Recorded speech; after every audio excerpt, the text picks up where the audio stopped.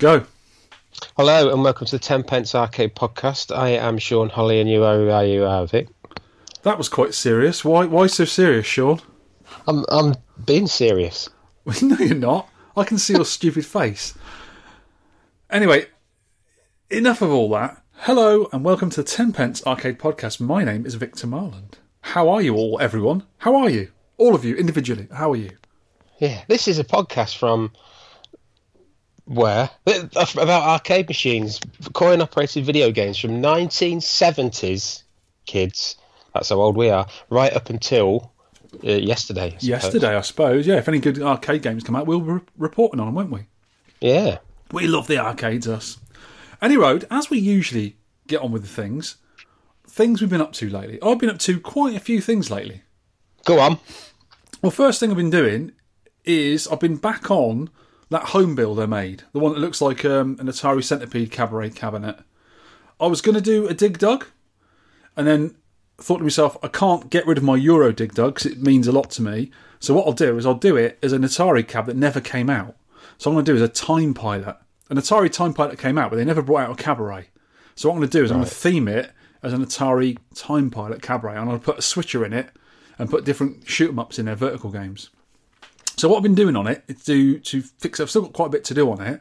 The main cabinet is built, but I had to move the monitor brackets because where the monitor sits, it's got like a 3D cardboard bezel on the front of it. If you know what a Centipede Cabaret looks like, it's got a blue cardboard bezel inside, like my one has. But this one's got a black one inside. And what has happened is a bit of a gap around it because I made it the right size, but the monitor bracket wasn't quite right. So all I did is I just took the monitor out, angled the two pieces of thick wood that held it in there and screwed them back down the battens and slid the monitor back in, and it fits a lot nicer now. So it's closer to the glass. I wired the jammer and the AC power up to the switcher, so everything's all wired up for power now. I wired up and mounted the jammer switcher. So this machine will always have two vertical games in it at any time, just accessible by a button. It flips from one game to the other. They're both powered at the same time. So what I'll probably have in there as default is Time Pilot and Star Force. It's got to be Star Force, hasn't it? Yeah, what stick are you using then? You won't be using the Monroe stick then, will you? No, it's got a Wiko in there. A Wiko 8-way. Same as my... it's not the same as my Dig Dug, 'cause that's a 4-way, but it is a Wiko with the rubber bellows. I may even also add another jammer switcher in it. So I have two in there, so you have further two more games in it, and then just swap the jammer switcher over to the main switcher. That's getting complicated, isn't it? So basically, you'd have two PCBs connected to a switching unit, which you can just plug straight in through the front of the cabinet, and have another one in there connected to two other PCBs. So you can always have two on the go. So you can swap from two to the other every time. So I have 4 games in there and swap them over. So you're accessible, have two at the same time when you're playing it. But for a quick open the hatch, swap it over, turn it back on, you'll have another 2 games. It's the best way of doing it, really, with original PCBs. So it's no emulation in its original PCBs. So what power supply do you need for something with 2 games? If both games are running at once, you still need a normal power supply? Yep, same power supply. It just works. Right. I think it does draw a bit more amps from them, but the ampage in a normal switcher seems adequate for it, because I've done it in a few cabinets and they seem absolutely fine. You can leave them on for hours on end as well. But they're always powered. But what it does is I think it uses a solenoid to switch between the two different things. It's always connected. So I presume if you put coins in on one cabinet, it puts them in on both? Or does it lock those out? I can't remember. Because if you switch between games as you're playing, you're still playing the game. So when you switch between them, say you're playing Pac-Man on one and Space Invaders on the other, you switch between it and you're still playing the same game. Ah, weird. So it works quite nicely though. They seem to work okay. I think you might need to up the power a little bit for the two PCBs, but not a lot, only a bit. Elastic trickery, isn't it? It's Elastic trickery. Elastic trickery. It's clever stuff. So that's some woodwork been done on that. I've been wanting to do that for ages because that cab has been built for over a year. Actually put together. It looks like a cabinet, but it needs glass, it needs a few brackets, it needs wood staining. Because I'm going to use the same. I'm going to leave the wood grain of the plywood as it is. I'm just going to stain it a bit darker and then varnish it. And then get some T-moulding on, which I've already got. I haven't fitted to it. And just some little bits, really. It just needs finishing off. And it'd be a really nice little cab to play. It looked lovely next to the Centipede as well, because it's the same shape. Can't wait. Lovely. I also had time to set up the vertical MAME pony with Rich Chunksin's new and improved Groovy MAME on Windows 7 read-only computer, because he sent me a computer for it. But the thing is, I didn't realise I haven't got a JPAC to put in there. I've used them all up, all my JPACs. I've got 2 on Pi setups, the Pi MAME setups, 1 on my Groovy MAME, and I've just had to buy another one. Ooh. So I ran out of JPACs, so otherwise I'd have that working now, playing vertical stuff. I've been putting loads of vertical ROMs on there, ones I haven't even played before, so that'd be interesting to play those. Yeah, if you do get a pony, kids, make sure it's vertical. That pony vertical. I've got 2. Got a horizontal. 2 vertical. No, not 2 vertical. 1 horizontal, 1 vertical. Best of both worlds. Mm. You can keep ponies in any orientation.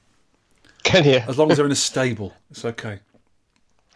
I got a good sort out of my decrepit sheds. I've got some decrepit sheds in the garden. Knackered, are they? Knackered sheds. Yeah, they got just junk in them and getting rid of loads of stuff. And I've got nearly enough parts now to make another Nintendo cocktail cabinet to put Space Fever in. Have you? Oh, that's good. Because I regret selling the 2 I had. What was wrong with me? I had 2 and sold them. And now that Phil Murray is near completion of the Space Fever hardware multi-kit, I'm going to need a cabinet for it to go in, and I want another cocktail again. What games are going on that then? Space Fever High Splitter, Space Launcher, and I think he can get... I think he's had Sheriff running on it, but the Sheriff controller hardware is incompatible because you need something extra on the board. But I'm not sure what he's doing with that. And I think there is, another game, I think Galaxy Wars runs on that hardware as well. I'm not sure he's got that to work yet. But he's got different versions of the game working. So there's like an older version of Space Fever, newer version. I'm not sure how different they are, but he's got about 6 different games on there. But there's only really 3 different games. But they're awesome. I saw your sheds in the last time I come down. They're not good, a are few they? times ago. Knackered sheds they are. Knackered. Anyway, some real life news here. My mother is in a nursing home. We've finally got her in somewhere. She's comfortable. She's okay. Good. She's being looked after. My stepdad was really struggling, so I'm going to see her for a couple of days because I'm off work until this Sunday. Ooh. So I'm going to see her for a couple of days. So hopefully she's comfortable and she's being looked after. That's all we can ask for, really. I hope she's sort of a bit more happier. But Absolutely. we will see. And hopefully poor old stepdad can have a bit of a rest as well now. Because he must be getting on as well. Yeah, he's 112. Oh, wow. He's older than you. He looks it. I can't say that. Actually, he's not listening to this. Yeah, he's 112. Hey. Guess what? What? We're on Stitcher now. Is that some sort of sewing app? It is, yeah. You can do some sewing and also you can listen to our podcast. It's Stitcher Radio. I meant to put this on there a while back, but forgot. We're not very good at promotion. We're not very good at technology, being a sort of old technology podcast that we are. Rubbish. I think if you're on that app and you just search for, I think it's doilies or cross stitching. Yeah, or daft old idiots going on about arcade machines. And they will come up. And you'll find us in good company with the Pie Factory podcast. They're on Stitcher as well. I understand. Think a lot of them are, aren't they? Yeah. A lot of those fellows and ladies. Yes. Yes. We have got quite a lot in this podcast to be talking about, Sean, so we better get on with some arcade news. Arcade news. Yeah, a lot of news this week. Tons of it. There's a light gun that works on an LCD screen. Well, it's being kickstarted at the minute without like the little motion bar that you get on Wii U's and Wii's and stuff. Yeah, and it's very clever how it works. Do you want to explain it, Vic? It's not because I don't understand. Normally with stuff like this, I don't look at a lot of the things, especially ones that don't interest me. And light guns really don't interest me. I've never been bothered with light guns, but this is a worthwhile one because it's going to be really good.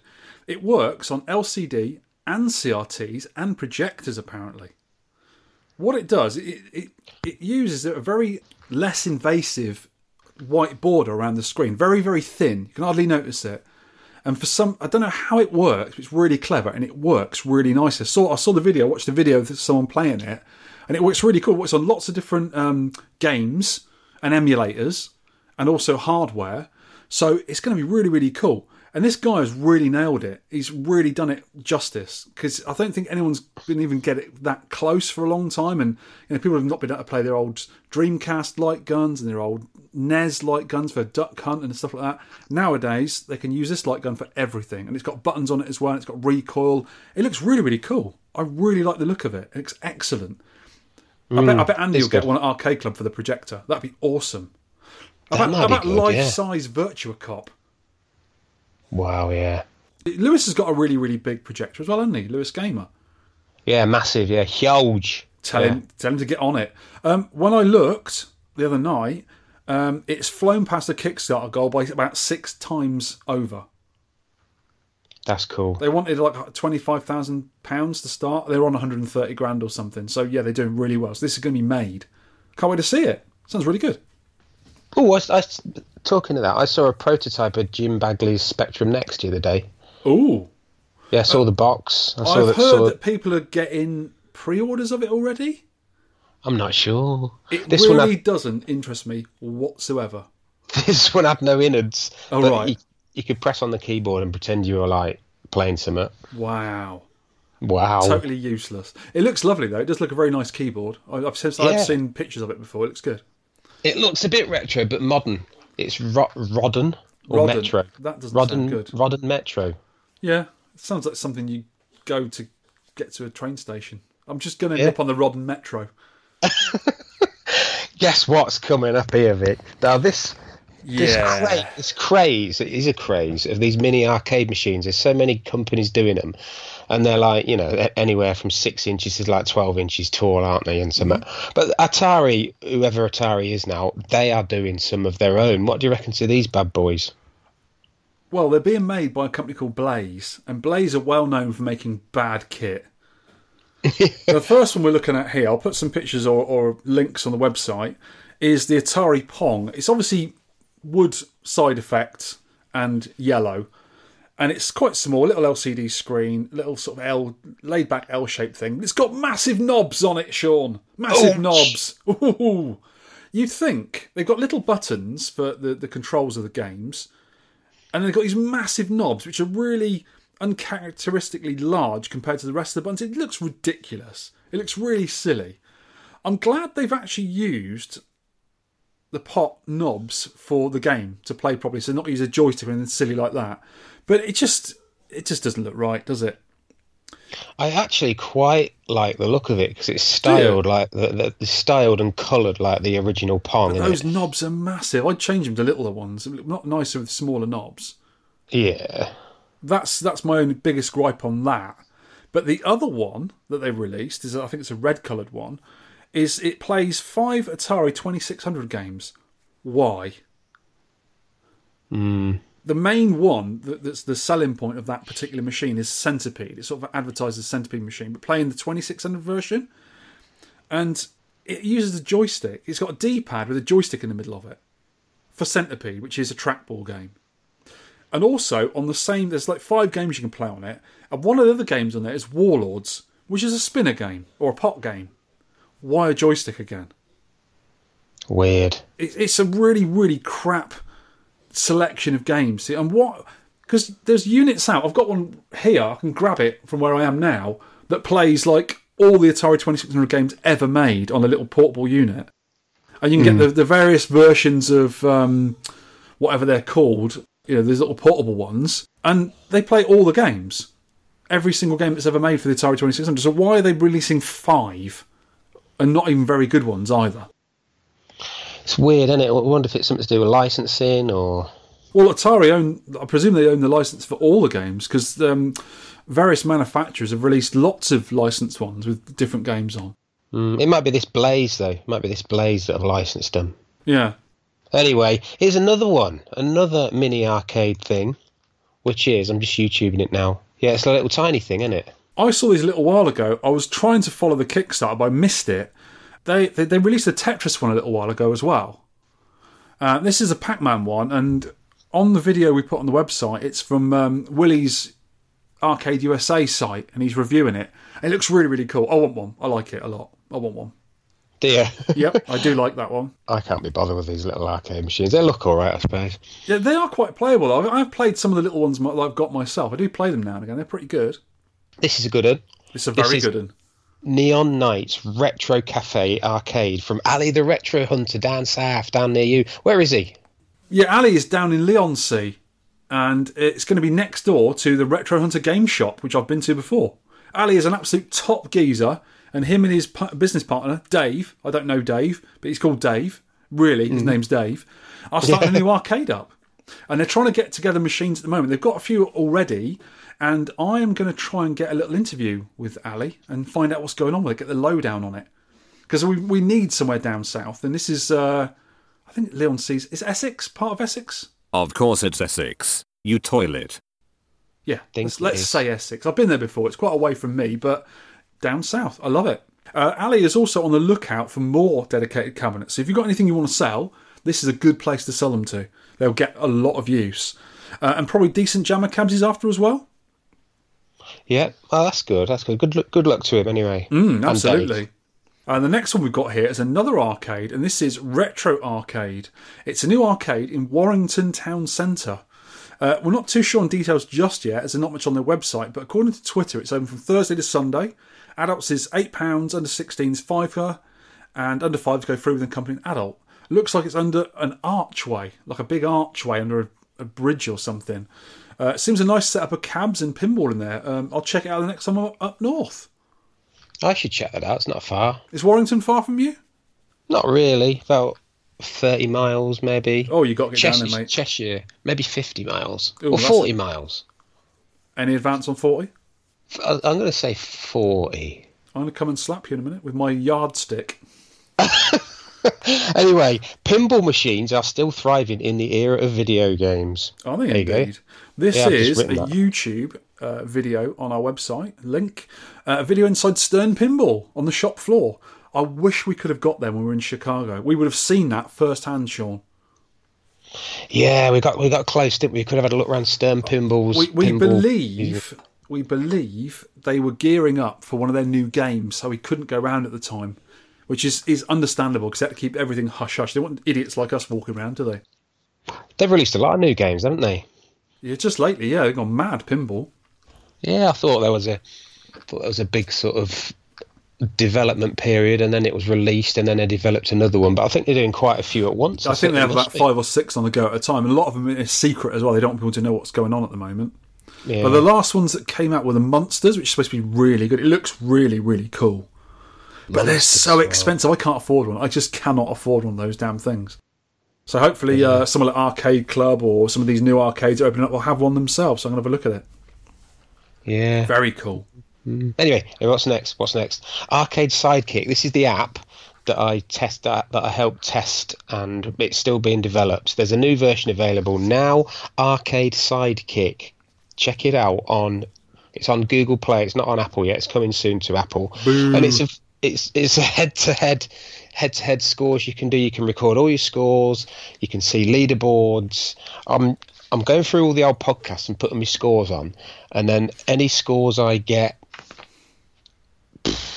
I was going to say any scores I get here. Yeah, I'll still put them on, write them down, and then put them on the thingy face, and look at them. Well, you don't have to sell it to me, Sean. I've been wanting something like this for a long time because I've got scores from when I first started, when I first built my first arcade cabinet. And I used to put them in a little tiny book. I've still got the book, but the things get lost. You don't update them. You can't find it when you want to update it. You take a picture of it, you lose it on your phone, or you put it somewhere.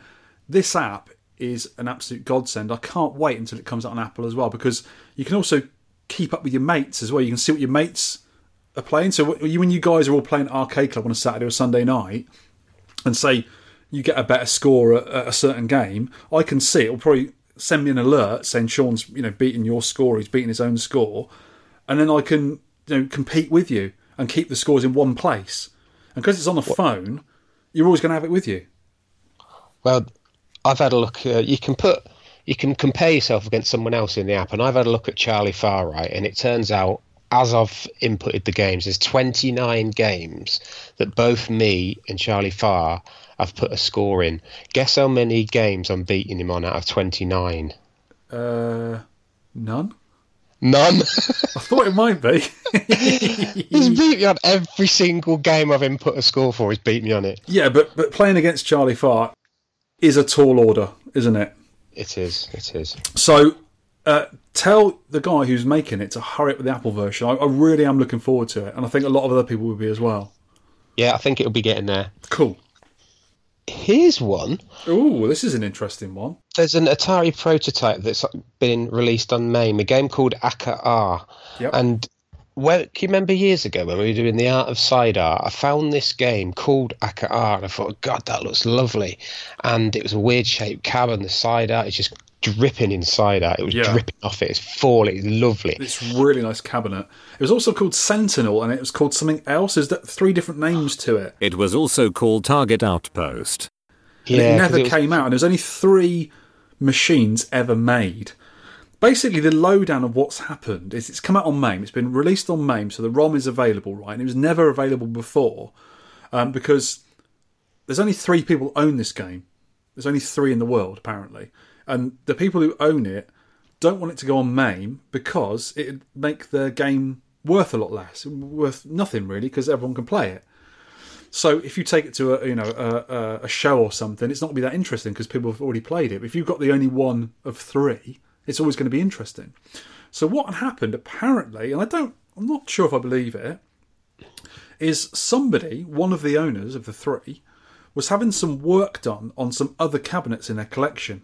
And an unscrupulous engineer who was helping out with these machines somehow got into the cabinet, lifted all the program ROMs, burned copies of them, and then anonymously posted them on the internet so people could use them on emulators like MAME.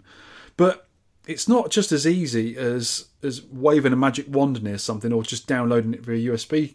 These program ROMs, as you know, Sean, have to be lifted carefully with a screwdriver out of the sockets they're in. And there's usually, say, older games, say 5 to 20 or 30 EPROMs that might need to be moved and saved. Yeah. And you need a special machine as well. You need a ROM burner to do it. So I'm not sure if I believe that would happen because you'd have to leave the person around for a long time for them to do it. And it's a pretty crappy thing for them to do as well if they actually did it because it's quite untrustworthy, isn't it? Yeah. If you're there to fix a pinball or fix a joystick on a dig dug or something, and you nip into someone's really rare game and steal all the ROMs out of it and copy them for your own personal gain, it's not on, is it? No, so I suppose not. I'm not sure if maybe one of the owners have just thought, just let everyone play it. I'll burn the ROMs and I'll dump them on to MAME and they can put it in MAME or whatever. I'm not sure, but it's just a bit odd, isn't it? Yeah, I think if one of the 3 still go to these American shows, people will still queue up to play it because it's a prototype. I think it will still have that pull. It's a lovely looking machine as well. It's a bit of a weird game. It's sort of a cross between sort of like Liberator, Quantum and Missile Command. It's an odd looking game. It looks quite fun though. Midwest Gaming Classic has been and gone for another year. We didn't get over there, did we? We didn't, no. We were invited. I know, I was going to nip over, but, I'd love to have gone, but, it's very difficult for us to get over there. Jimmy G and Janitor Sean from the Pie Factory podcast, they were there. So they're providing the light entertainment for anyone. And you've written here, Colin D's Atari Universal Power Brick idea on UK VAC. What's that? I've missed this. Colin Davis, who's a great guy on a UK VAC. Really, really knowledgeable guy. Been on UK VAC for absolutely years. Very, very technical. He has put out the feelers about starting up a little project of making a universal power brick for Atari games. And the Atari power bricks are quite hard to get hold of nowadays. They're quite expensive, they're quite heavy to ship and all this sort of stuff. And you need different power bricks for different era games. And also the vector games are different because they've got different weird voltages. Yeah. Because stuff like Asteroids uses like some quite odd... Not Asteroids, that's not a very good example, but something like, say, Space Duel. It uses some really odd negative and positive voltages, and you need voltage for the AR, the audio regulator boards and all this sort of stuff. So it's not just a case of +5, +12, -5. It's lots of different voltages together, and it also feeds into the audio regulator and all this sort of stuff. So it's quite a nice big bit of kit, and it's got a big smoothing capacitor on it, the big blue, and all this sort of stuff. And what Colin's idea is to make one that's universal. So you'd obviously have dip switches or some kind of selectors to do different games. Yeah. He's been putting his feelers out how to do it, and they want to sort of, I think the idea was to try and get it under £100, but using newer parts, off-the-shelf parts. It's a really, really good idea, and hopefully they'll get on and do it, because then you can keep your games going for longer without having to import these old, hard-to-find now power supplies. That's good. That keeps the old cabs going, doesn't it? Absolutely, and Colin's the kind of person to do it. He's very, very knowledgeable. He's good, isn't he? Here's some good news. Time Warp Arcade, one of my favourite arcades in the whole of everywhere. Yes, we have been there. It's a great place. Been a few. Have I been twice? I might have been 3 times. Anyway, after they were going to move. They're not going to now. They just give us like a little press release to read. After months of discussion and not finding a suitable, better unit to move the arcade to, the landlord of the current building and I, this is Stuart, owner of Time Warp, appear to have reached a deal. We're going to rent the whole building, and he's going to fix the roof, and he's no longer putting the building up for sale. Cool. It means we'll be going from about 3,500 square foot to 8,000 square foot. That's almost double, Vic.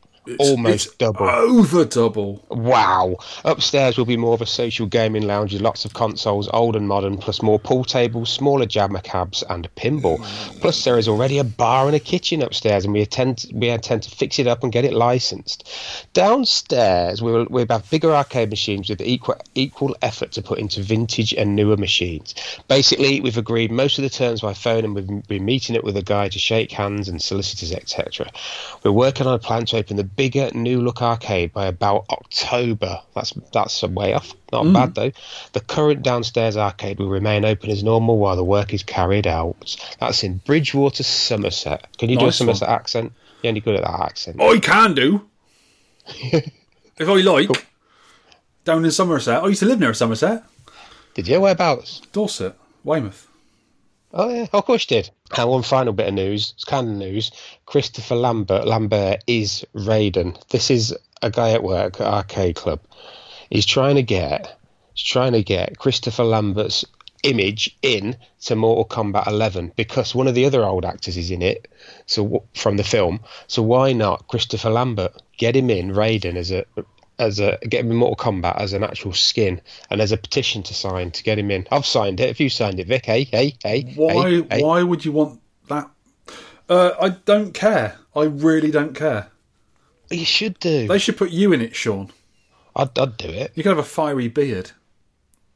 A skeleton face and a fiery beard. I could do a special beard move. What would be a good, like a beard scratch? You do enough on that microphone. Do not do it.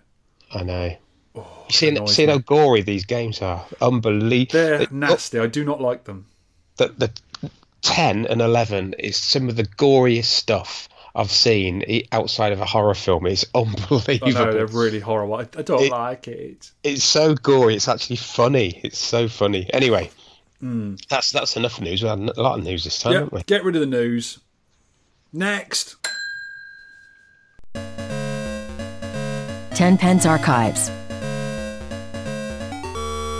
This is where we drag over the coals an old game we've reviewed before.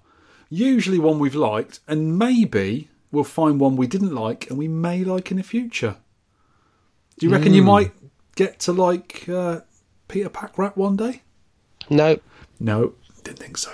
Right, Victor plays Rescue on me slightly new twin-stick pony. Twin-stick pony? You know, I made a twin-stick control panel for my pony, my horizontal pony, and I've got lots of games on there. Mm-hmm. Twin-stick panel with 3 buttons in the middle, so I can use a normal stick on the left-hand side, which is a servo stick, so I've just got a switches from 4 to 8-way, at a flick of a switch. And I've been playing some twin-stick games. I've been playing Robotron on there, I've been playing Karate Champ, I've been playing Smash TV, and also been playing Rescue, one of my favourite games. I still love it. And on that machine, I've got my personal best, got 71,910. That's good. I think I only got about 35, didn't I, when I played it? That is still a good score on Rescue, because Rescue is a rock-hard game. I noticed the sounds don't sound quite as good in MAME as original hardware, because I've got an original PCB of it, which is a licensed version, and I've also got it on the Phil Murray Konami hardware kit. Mm-hmm. The game is super switchy still, and I love it even more.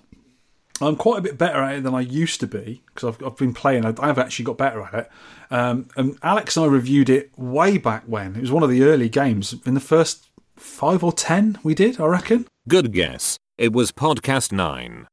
Yeah. Really early game. Alex also has the PCB of it, and he is dedicating a Jammer Cab in his house for it as well.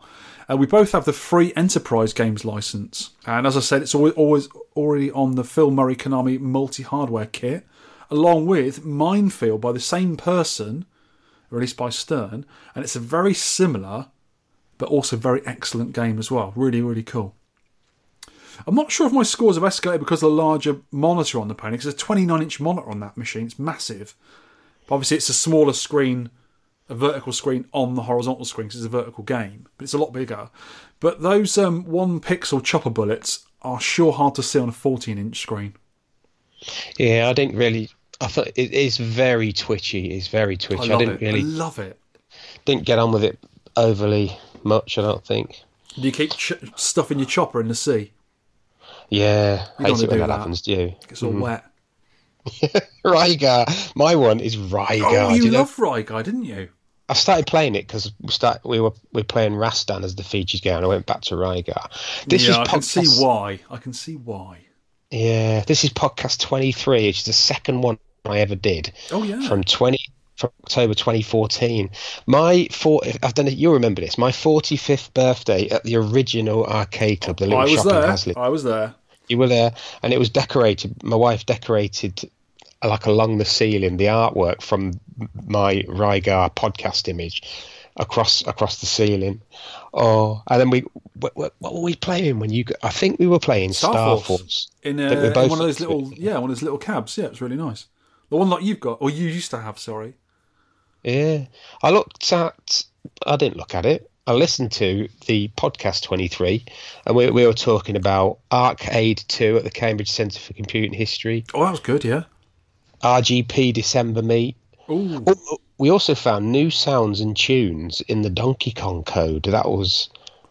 Can you remember Pauline saying help or something? That's actually in there. Yeah. I think we found it on the Cut Room Floor website, didn't we? Yeah, and we'd... Games that should have been in the arcade, we had that feature. And you were already having a go at my beard, and we'd only just done one podcast, and you were calling me beardy and all sorts. Well, it has to be done, really, doesn't it? It does.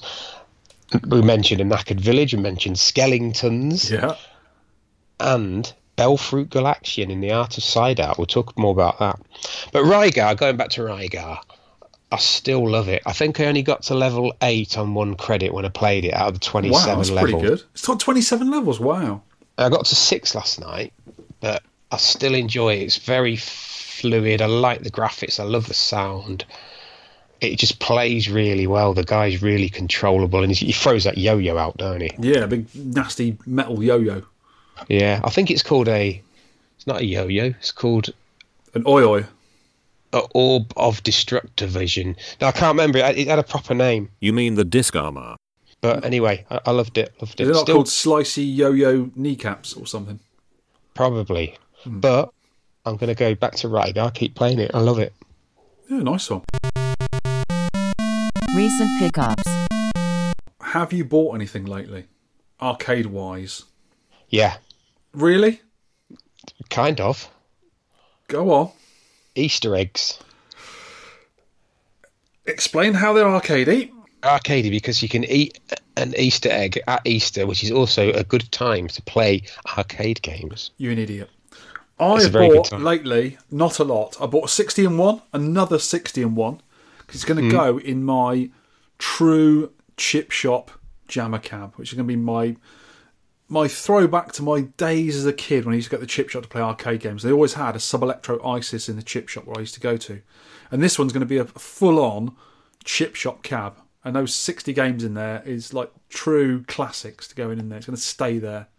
So I'll always have classics in there. It's going to smell of chips. It's going to I'm going to put chips in there, a bit of vinegar on the control panel. Salt on it. Tomato sauce, bit of fish around the back. Lovely. Oh, smells lovely. These Easter eggs, by the way, they're the big ones, Vic. You know, because Easter's finished.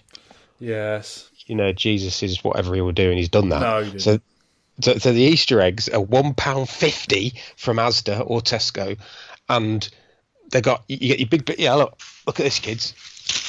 That's what I've eaten today already, and that's half the shell left. You get a big bit of shell, you get 2 little bits of chocolate in there, like a whisper or twirl and everything, and they're on offer because Easter's gone.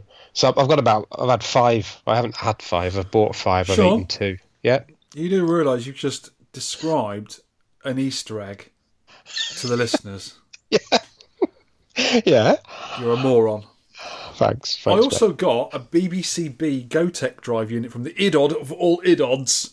Yes. So I can put different images on there. But I need something else to make it work, apparently. I've got to get onto that one. I also bought a game on the Switch. I bought Hyper Sentinel. Remember that game that was like Uridium? Yeah. Done by the Uridium's programmer's son. We saw it at one of the revivals, didn't we? I've spoke to him quite a lot now. I think it's Rob Hewson, is he called? Or something Hewson, yeah. Because Hewson Consultants were the company that made Uridium originally, wasn't it? Yeah, every event I went to over the last couple of years, he was there, so I've sort of spoke to him a bit. But when I played it, it was an earlier version, and it was playing pretty well then. So I don't know what it's like really now. Fast and twitchy, really fast. And the thing I bought it is one of the reasons I bought it. I was going to buy it ages ago and I just forgot to get it. On the Switch, I presume you can do this on the PlayStation and the Xbox as well. You have a watch list, so you think, I like the look of that. I'll put it in my watch list. When they have a sale on and some of these games get cheaper, Nintendo send me an email saying, some of the games in your watch list are now on sale. So I looked in there, 90% off. It cost me 99p. What a bargain. Wow. So I got it. And That's still need to buy Time Pilot. I was going to get it. I haven't got it yet. I'll have to go and get it. I don't know why. I've already got it, but I need it on the Switch as well. Would you play that in portrait mode? Or does it... I don't know. I believe the vertical games can play in portrait mode. I've got a portrait little thing I made for it, so hopefully, I'll have to look into that. I've looked into it, and you can reproduce the arcade display settings. You'd hope so, wouldn't you? You can with Yeah. Donkey Kong and them other games, so I presume you can. Yeah, I'll have to look into that. Nice one. That's it, though. Not been really buying much arcade stuff. I've got to buy a J-Pack, but I haven't ordered it yet. I've got a Whisper Easter egg. Do you want me to explain that one? No. Okay. Carry on to the next item of interest. Listener feedback. Right, we were sent, or I think I was sent in February, some Bellfruit flyers and cabinet pictures from Alan Meads, who's the guy I spoke to years ago about some kind of... he does the little arcade pamphlets, booklets, stories. That's him, I think. Oh, brilliant. Yeah. Okay, yeah. Yeah, it is him. Yeah. And these are not on the Arcade Flyer archive, so there's 5 he sent me. This is in February and I missed them. There's a Puckman, little tiny Puckman, Bellfruit Puckman, which is Pac-Man, obviously. There's the back of that flyer. There's Galaxian. They don't look very good, do they? They look very basic. Now, listen here, you. I must explain to people outside of the UK who Bellfruit were. Bellfruit were a UK company that really specialised in fruit machines, gambling machines, the real fruit machines. But they also moved into, like, the late 70s, early 80s, moved into arcade video games as well. I think they did bingo machines and different kinds of gaming machines. And they did a few video games. They're usually licensed versions of other machines, but they're actually licensed. And the Puckman there is really cute. It looks like a little 14-inch screen in it, but it's only a little cabaret machine. I really like it. It's a typical UK machine. It's wooden-sided, very generic looking. They could probably build other games into it if they wanted to, just change the little tiny marquee and the screen bezel. And then you've got another game in there, and then maybe another control panel. But there's the little Puckman, as you say. That Galaxian, I used to own one of those. That's a full-size machine. That has a 19-inch screen in that. Right. And they had a load of those in the Isle of Wight on the arcade in Ryde. They had about 3 or 4 of those. They're really, really basic-looking things. And I think they had King and Balloon in it as well. They did one for King and Balloon, they did one for Galaxian, and they did a few different games. But they're quite big machines. They weigh a ton, those ones. And the Tank Battalions are really nice. The same shape machine as the Puckman. I really like those. I'd like to get one of those. I love it.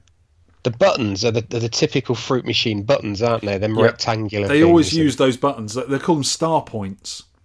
Right. They're like a sort of like a hard plastic, and you can put little inlays inside them for you can put nudge, fire, 1 player, 2 player starts, whatever, and they usually had a light behind them. And the one in my Galaxian, I put a light bulb in there that was the wrong value for the voltage was working, so it used to get really hot, the button. I used to keep your finger warm when you're playing it. Oh. But yeah, That's handy, really heavy machines they were. But those little cabarets, I really like the look of those. I'll have to put these pictures on the website. Yeah, I wonder if we can submit them to that. I don't know if the Arcade Flyer archive there's nothing been submitted to it for years, but it's still there. Oh, I don't know. And it's a good resource, really. There's the amount of stuff I get off there for the podcast images and stuff, tons. Oh, it says on the bottom of this, on one of the flyers, Bellfruit Manufacturing Co. Limited, Leangate, Lenton, Nottingham, in the UK. Are they still going, Bellfruit? I really doubt it. Bellfruit Games are actually still going. Been in the business for 50 years. Anyway, got some this is 2 bits of feedback. This is the least feedback we've ever had. What's going on? We've got some from Evoga. He's put... We've not had a lot at all, have we? No, weird. That is odd. Perhaps people... It's been Easter, hasn't it? Perhaps people have been away, or... Do not go on about Easter eggs again. I have got... I will smother you in Easter eggs. You'll be dead. I've also Death got... by egg. What's the other one? I think it's a Whisper one, Vic. Do you want to see that? No. Okay. Anyway, Tell me what Evoga had to say.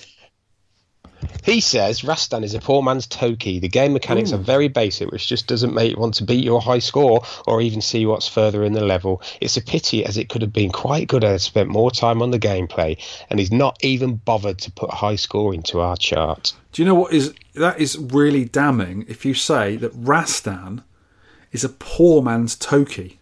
Toki is a poor man's game of anything, and if Rastan's even poorer than that, that's really in the gutter, isn't it? Toki was all right. Nah, it was horrible. Didn't like it. Well, that's that section done then. Yep. Friendly shout-outs. First shout-outs for me are Milky and Flinster, Martin and Dave, visited me on Saturday to pick a few things up. Also, Paul Higgins on Twitter and UKVAC for getting a friend of his who works for an American airline, I'm not sure which one, and they picked up some Walmart exclusive mini arcade machines for me. This is the Dig Dug and the Ms. Pac-Man. No, Gallagher, sorry. Gallagher. I think, yes, Gallagher and Dig Dug, the new ones. Are they the same ones we were trawling around Walmarts in December? Oh, yes. Went to 4 Walmarts, didn't we? And we found them in the end, though. They're worthwhile getting. But typical... Mr. Exploding Pinball Man, Boom Go Pinball, is in America, and he was doing the same thing for me as Paul at the same time. I didn't realise, and he has got the 2 machines for me as well. So now I'm going to have an excess of little arcade machines when they get to me. So what I'm going to do is when I actually eventually get hold of them, I'm going to get someone to pick them up from America who's going on holiday there soon, hopefully. And what I'll do is when I get the excess machines I won't need anymore, I'm going to auction them off in a competition on the podcast for people to win. That'd be good. Yeah, so that'd be nice when I get them, eventually get them. And I think Paul has also got me a Fix-It Felix who I've got already anyway. So I'll have a Fix-It Felix, a Gallagher and a Dig Dug to give away on the competition, on the podcast. That's good. The Gallagher's probably NES version, is it? I've no idea. It looks nice though. It does look really good. Talking of quizzes and competitions...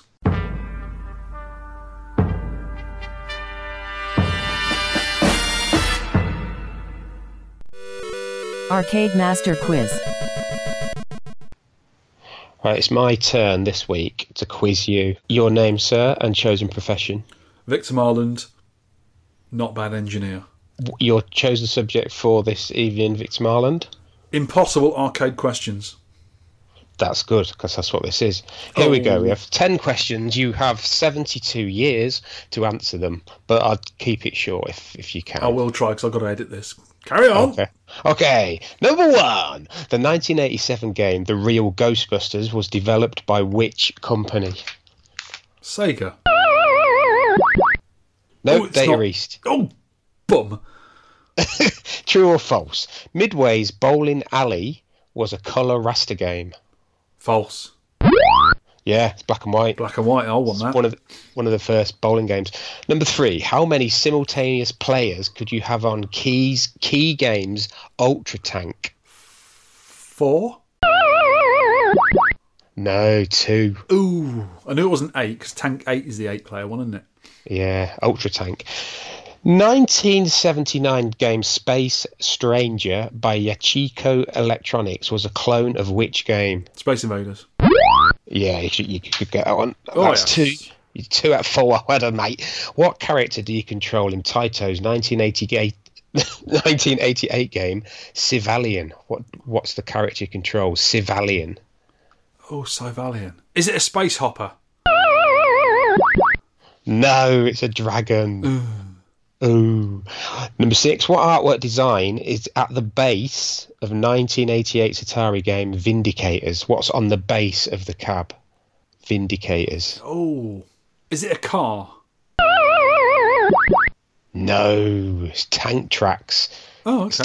It's a really good looking cab, that. Don't know if I've ever seen it. Number 7, what is the control method for the 1982 Jalico game Pop Flamer? How do you control it? Pop Flamer. Joystick? Yep. Was it that easy? Yeah, what sort of joystick? One with a knob on it? 4 or 8 way? Oh, Pop Flamer 4. Yay! Well done.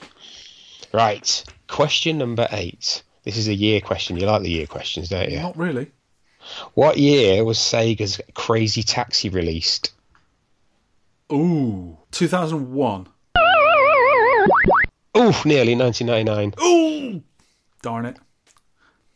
Number 9 of 10. What game genre does Capcom's 1997 game Rival Schools United by Fate? What type of game is that? Rival Schools United by Fate. Beat 'em up. It is. I used to own it on the Dreamcast as well, so aha. Oh, this is a good one. Number 10, last question. What name is given to the cat enemies in Mappy? The cat enemies. Oh, I know this. Oh, is it Meows or something? Yeah, Meowkies. Meowkies, yeah.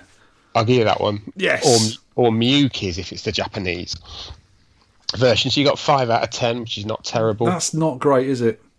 You tricked me on some of those ones, trickster. Do like a quiz. Feature game review. Rastan.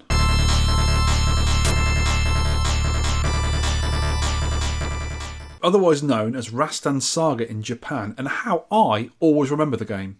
I always remember it as Rastan Saga, not just Rastan. Always. Yeah, well, I have found a Rastan Saga flyer, and it's Electrocoin, so it's a UK That's flyer. That's why, because a lot of the games in my arcades in Weymouth were Electrocoin machines with Electrocoin licensed games. That's why. And I remember playing it in Blackpool, and it's definitely saying Rastan Saga on the screen. So we did have Rastan Saga. Do you know what? When I helped clear out the old Electrocoin arcade in London, we took a load of old machines out of there, and one of the guys from Jammer Plus had a lot of the old gear that the boss from Electrocoin gave him. They had lots and lots of kits. You know, they had like the marquee, the control panel overlays, and the PCBs and stuff. And a lot of them were imported directly from Japan. They weren't the American version; they were the Japanese version. So that's probably why. Right. Yeah. This is Taito, 1987. It's a hack and slash side-scrolling, horizontally orientated game. You control a barbarian character in a fantasy world on a quest to kill a dragon to death. Its name is Philip. Poor Philip. Philip. Yeah. The game consists of 6 levels. Each level is split into 3 distinctive parts. Outside, the castle and the throne room, where Mr. Bad, the baddie of the level, resides in, eating chocolate frogs and laughing manically. Ha ha ha ha! Have you had a chocolate frog called Freddo's? They're really nice. I love a Freddo, me. They're lovely. The froggy fucker. Level 1, Sean. King Grattan's Manor, a halberd-wielding Skellington warrior who was annoyed at you for disturbing his dinner. He was having spaghetti oops and sausages, his favourites. Level 2, King Slay's Realm. King Dave of Slay, a demonic winged sword master, angry because he's ran out of data on his phone. Level 3. You can see why they're annoyed. Level 3. Land of Simplegades. The Wizard King. Just bored of wizarding. Would love to be just a disco dancing wizard back in the 70s rather than an evil warlock. Oh, and then he just gets killed at the end, so he's not having a fun day, Level is he? 4. Laos. The Dragon King's place. Hates Rastan because he started a rumour that he had a newt and not a dragon. Level 5. Helen the Hydra's evil kingdom. Rastan never called her after their date. ... Oh. And level 6. Philip the Dragon level. Green baddie with fiery bad breath. Could do with a tic tac or two. Or fresh mint. Breath mint. Yeah. This is how you play the game anyway. 8-way stick and 2 buttons. Hack, slash and jump. Joystick walks you left and right, up and down climbs, ascend ropes, but not the swingy ones. You can only swing on the swingy ones. If you push diagonally up with the stick while jumping, you jump a bit higher than normal. If you jump up and then hold down and pressing stab, you do an aggressive down slash move, handy for killing stuff and smashing blocks in the ground. You can also up stabby stabby too. You have a health bar and it depletes when you get hit by projectiles, walking into monsters and being hurt by certain environments. The tips and secrets in this game, the best thing to do is watch the Damn Attract mode in the game. It tells you all sorts of stuff about the game and the items you can pick up and stuff. So weapon power-ups appear when killing baddies. An axe, a mace and a fire spitty sword can be got. They only last a short period of time though. Better reach with the higher up weapons. You can also pick up protective items which can be worn on their own, so another will cancel the other one out you're using. You can get magic disco medallions and rings can be worn together. The fancy shield halves the damage you receive from many enemy attacks. The mantle halves any damage from touching an enemy, and armour does the job of both. Blue medicine pots can be found to top up your health, and severed golden sheep's heads will restore you right up. Bit of a weird thing. Ooh, have you ever done that? Yeah, I've often been really worn out, found a knackered sheep's head, and then just completely reinvigorised. Reinvigorised. That's yeah, me too. Did. But be careful. Red poison chalices can be found as well, and they will do the opposite of the medicines. But they're worth lots of points. If you're after points, get them. This is a risk versus reward again. You can also find a piece of daft cloth, and this has a smart bomb effect on all the enemies. Gems can be grabbed simply for points. If you take too long on a level, it gets dark, and a ton of stupid bats come and flap you to death. That's so annoying. Yeah. At the end of the first level, you fight a man with a helmet and a long pointy stick. He has black magic knives dangling around above you, and they fire out now and again. When you kill this dude to death, you get this message. You are a brave fighter to have cleared such a difficult stage. This is the first friggin' level. I have seen the other end of level messages too. This is supplied by Charles of Farsworth Manor. Told me what these were. So level 2, the message in that is, Ecky Thump, who invited all the damn snacks, and where has level 2 boss's trousers got to? He lost his trousers? Level 3, Blimey Charlie, you're as hard as a concrete nail hammered into Satan's testicle. Whoa, that's got to be hard. Tough. Level 4, really? You got this far? We were taking the piss, man. Level 5, Man alive, you're as good as a really good thing playing Who's the Goodest Thing Ever.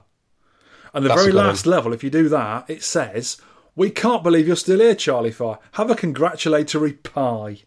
Oh, what sort of pie? Sneck and kidney. Sneck and kidney. Oh, that'd be nice. Yeah. The first level enemies are the only real ones I know of because it's as far as most people got.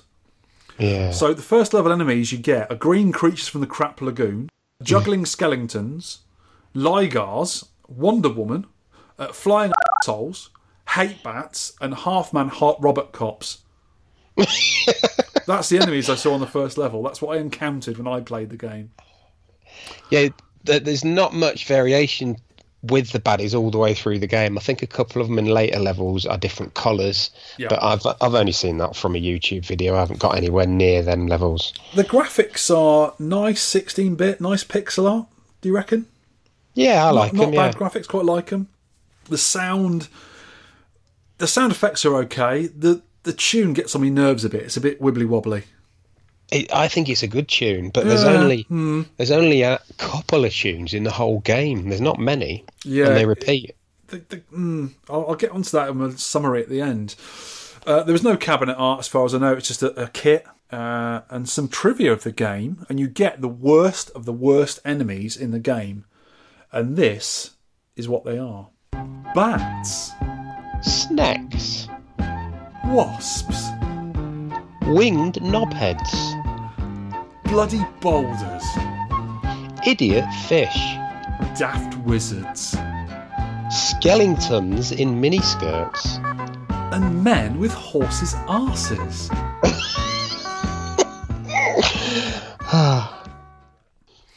That's what they look like, though, isn't it? It's a centaur. It's a man with a horse's bottom.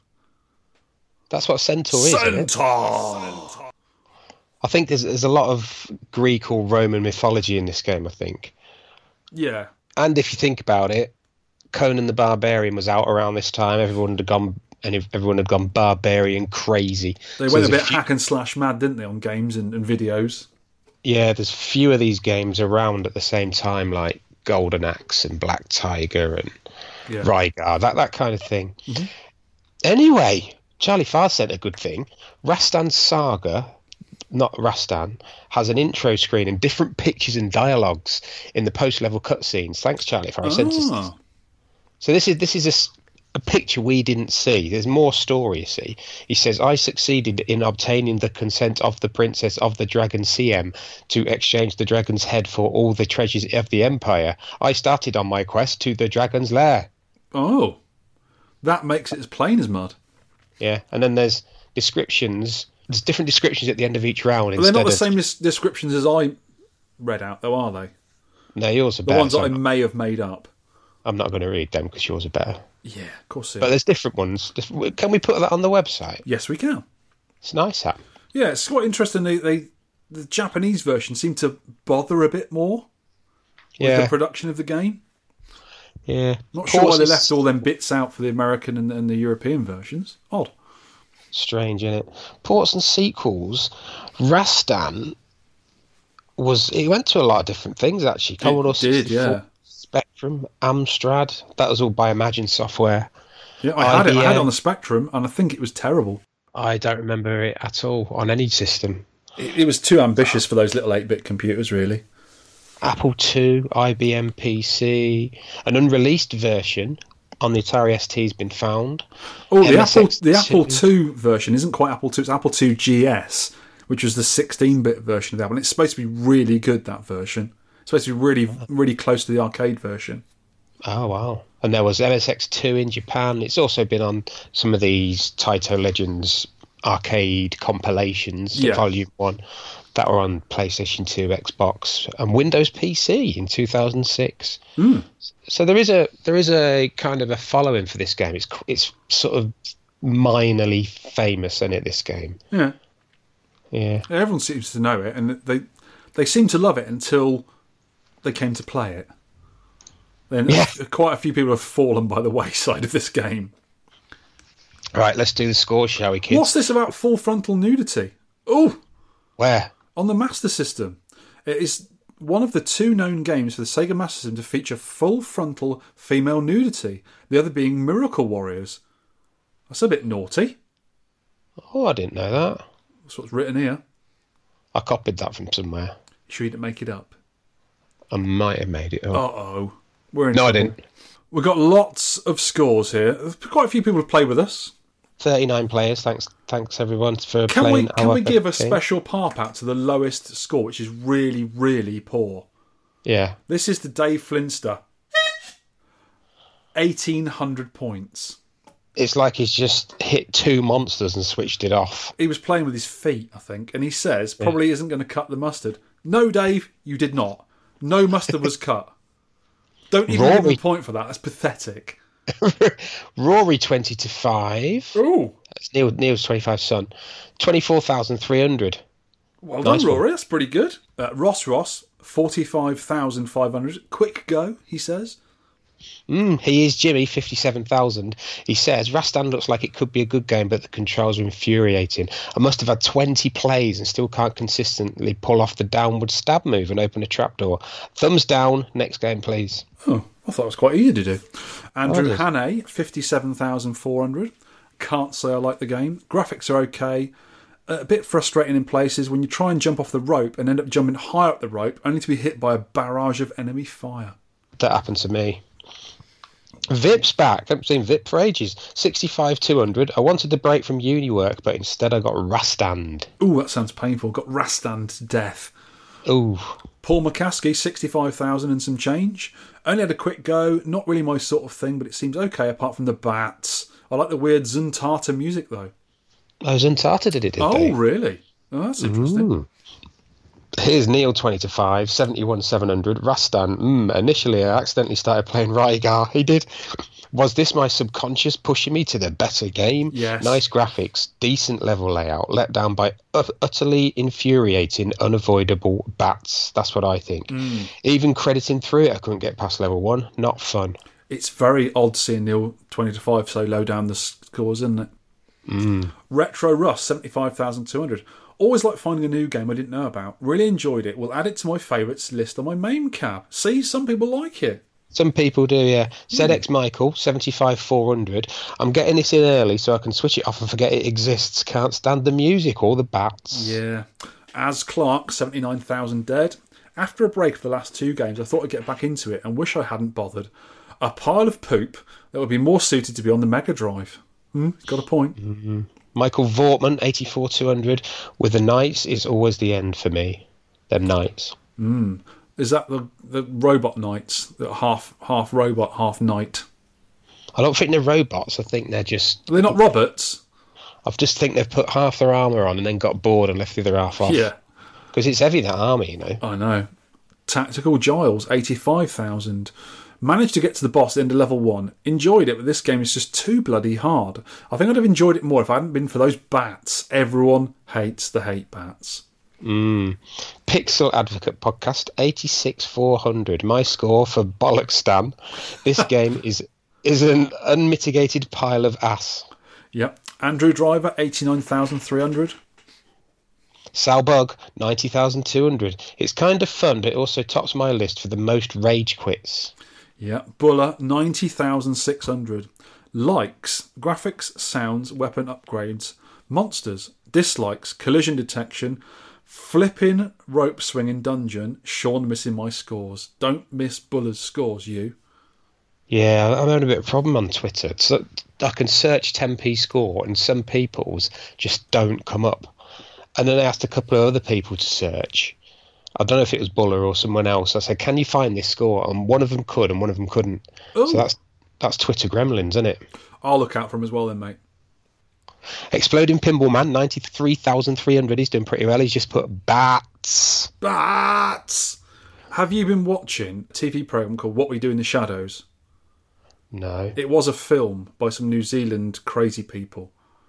And the new one's got Matt Berry in it. You need to watch it. He's great, isn't he? And this is a sample I was going to use in this podcast. Why would you walk home when you could turn into a bat? Bat!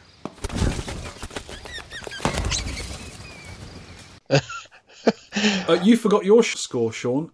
91,200. Poor. I forgot my own score, yeah. Oh dear. Rubbish. It is a forgetful score. Had a forgetful game. Ed Horse, 93,400. Not sure about this. It's on Arcade Sidekick 2. The app. Yeah. Jason Rayner. Do you know who Jason Rayner is? I do not. I do.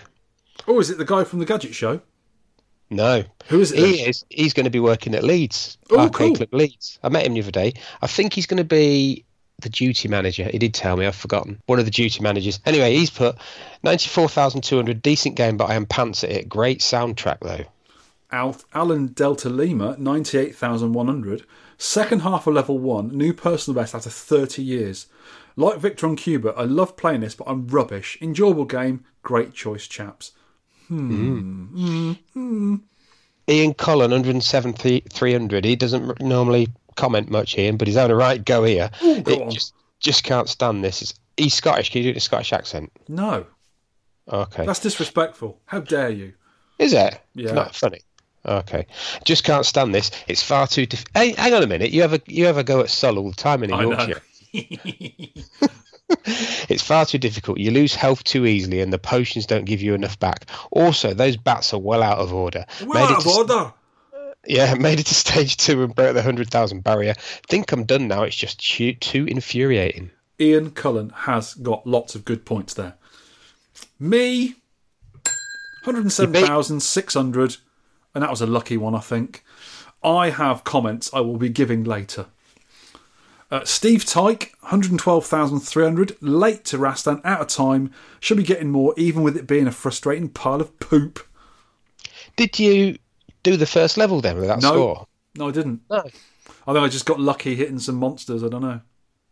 But a Mashing Fun, 114,300. Music, fast fluid controls. Dying to GD. Goddamn bats. Dying to goddamn bats because I suck. Best I could master was this score. Chris Federico, 114,700. Just about made it to round 2. It's as tedious and memory dependent as any scrolling melee game.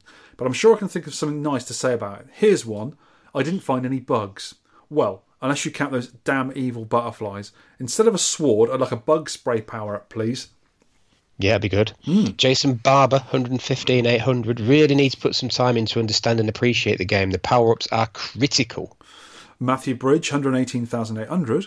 Managing a quick go whilst on holiday. Setup's not great, but the scenery is lovely in Mauritius. Global 10 pence in his put. Oh, nice. Deadlock's got 120,700. He's put there's shite, there's really shite, but I'm absolutely shite at Rastan. Ooh, I'm going to get the beeps out this time. Mark Happy Dude, 125,100. As much as I wanted to love this game, I find myself not doing. Not because of anything wrong with the game. I spoil it trying to rush through the levels, which makes me lose health too quickly and subsequently die.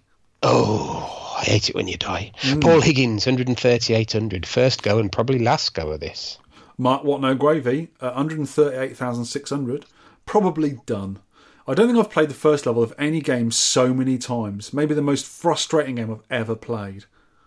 Yeah, I'm with him there. Ben Granville, 157,100. Finally made it to level 2 and number 4 on the high score table.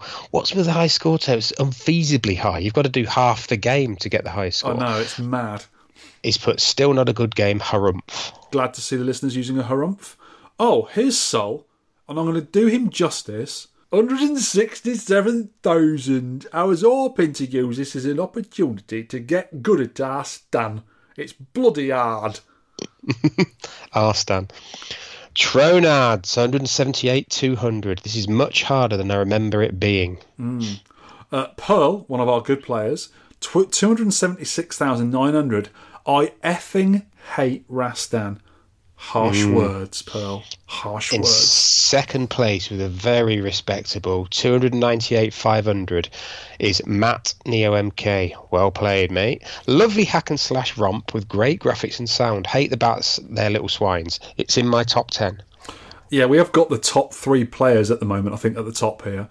And last but not least, Mr. Charlie Farr, 804,800. He 1cc'd it, of course. He 1cc'd it with 773,600, which we're going to put on the website for you to look at. So, yeah, well done, Charlie Farr. Actually did the game. I don't know how. I was watching him play at Arcade Club because we've got Rastan Saga. Yes. But it's similar. There's less bats on Rastan Saga, than there is on Rastan. Oh, really? So it's actually a difficulty thing as well as different parts of the game. Yeah, but he got 430,000 then. Wow. So, let's talk about the game, shall we? What do we think? Jerky movements, terrible collision detection. I don't think it's that bad, the collision detection. No, but you get no visible or audio signs that you've been hit, which makes near impossible gameplay. If you just walk into something, you can see your health going down, but your man who you're controlling doesn't make any. You don't glow red, or it doesn't make a noise, or anything happen. It's just your health goes down and you're dead. I hate games like that where you don't actually get a visible or an audible warning you're being hit.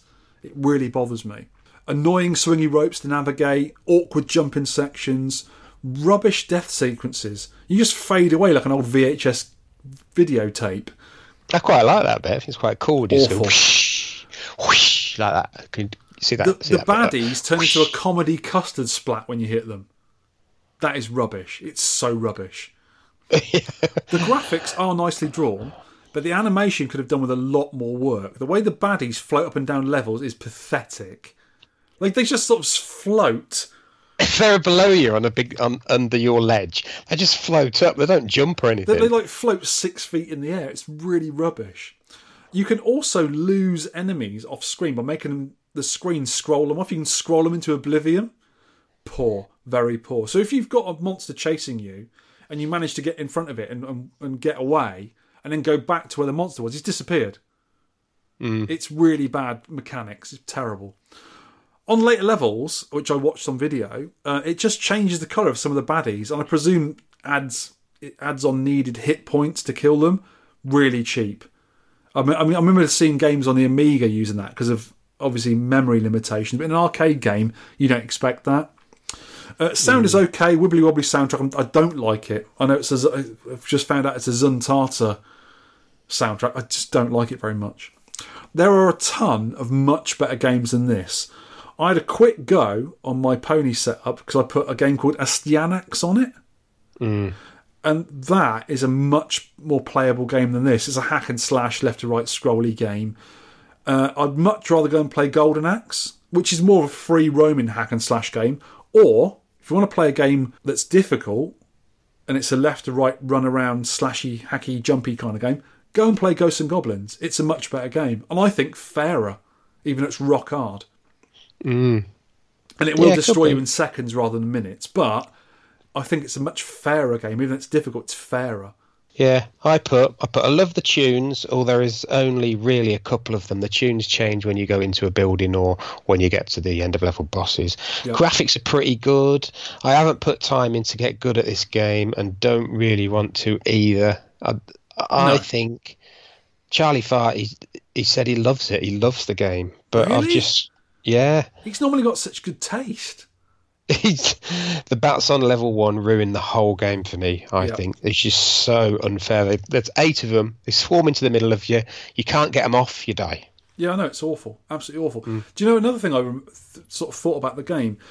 In each level of the 6, they're exactly the same level. So you've got an outdoor scene. The outdoor scenes do change. The backgrounds are quite nicely drawn, and you get different things going on in the background, and you get some different monsters.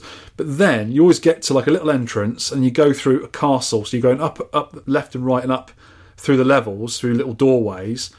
Always a castle, so it's always like brickwork. Always brickwork, and you've got some jumpy bits to do. And then the third part of the level, of every single level, is this room. And they sometimes mirror the room round. There's like some steps on it and the baddie, and it looks exactly the same, just like mirrored. And the baddie almost moves in exactly the same ways. I think it does get difficult and they've got different weapons and stuff, but they look almost identical, the level ends, the level bosses. It's just really poor. It could have made it a lot better by doing completely different level endings. So it's very, very samey all the way through the game. And with the difficulty as well, it's just not a very good game. I always remember this being, it's got a barbarian and monsters and hack and slash and axes and swords and all this lot, but it's just poor. When you actually get down and play it properly, and not just have a quick 2-second go of it, it's poor. And because we were trying to play a challenge and get a score, you have to keep doing that same level 1 over and over and over again. It gets really tedious. I just didn't like it. I just thought it was badly made. It wasn't tested properly. The best thing about this game, for me, is it's got me playing Rygar again. Yeah. That's it. That game of Styanax I was playing, I'll have another go at that. There's loads of games with barbarians, left to right, slashy, sort of these old mythical kind of games. And there's a ton of them better than Rastan. You'd think that Rastan would be the pinnacle of them because it's the one that's sort of most famous. Yeah. But it really isn't very good. Yeah, I agree with you. It's just frustrating. I think if I could have handled the bats, I might have got into it a bit more. Because I got through the first level, just credited through it. And then the second level is easier because there's no bats. I got through that on 1 credit first time. Just got through the second level. Yeah, so it's a difficulty curve as well, maybe. I tell you what I will do. I will fire up Rastan Saga and see if it's slightly more playable. See if they've sorted out the level difficulties, maybe. But yeah, I'm not into it at all. The bit that really ruined it for me is when you're sort of walking along, if you don't stop and hit the monsters, if you try and rush through it, they end up hitting you or you walk into them and your health goes down. And I was sort of playing along the game and all of a sudden I die and go, I haven't been hit by anything. I didn't realise I'd been hit by anything. But obviously I had been hit and it hadn't told me visually or audibly that I'd been hit. And I hadn't realised. So I was just going through it quickly when I had to slow. Even when I slowed down though, you're getting hit by stuff. You're like, it was just awkward. Really sort of jerky and awkward. I didn't like it. Yeah, that's it. I'd say about 4 out of 10 if I was going to give it a score. Not a fluid No. gaming experience. I'd give it 4 or 3 or something, just for the music. I do like it in certain games where if you get hit by something, say someone hits you with a bat or a sword, it knocks you backwards. It knocks you away from them, so they're not hitting you constantly while you're trying to recover.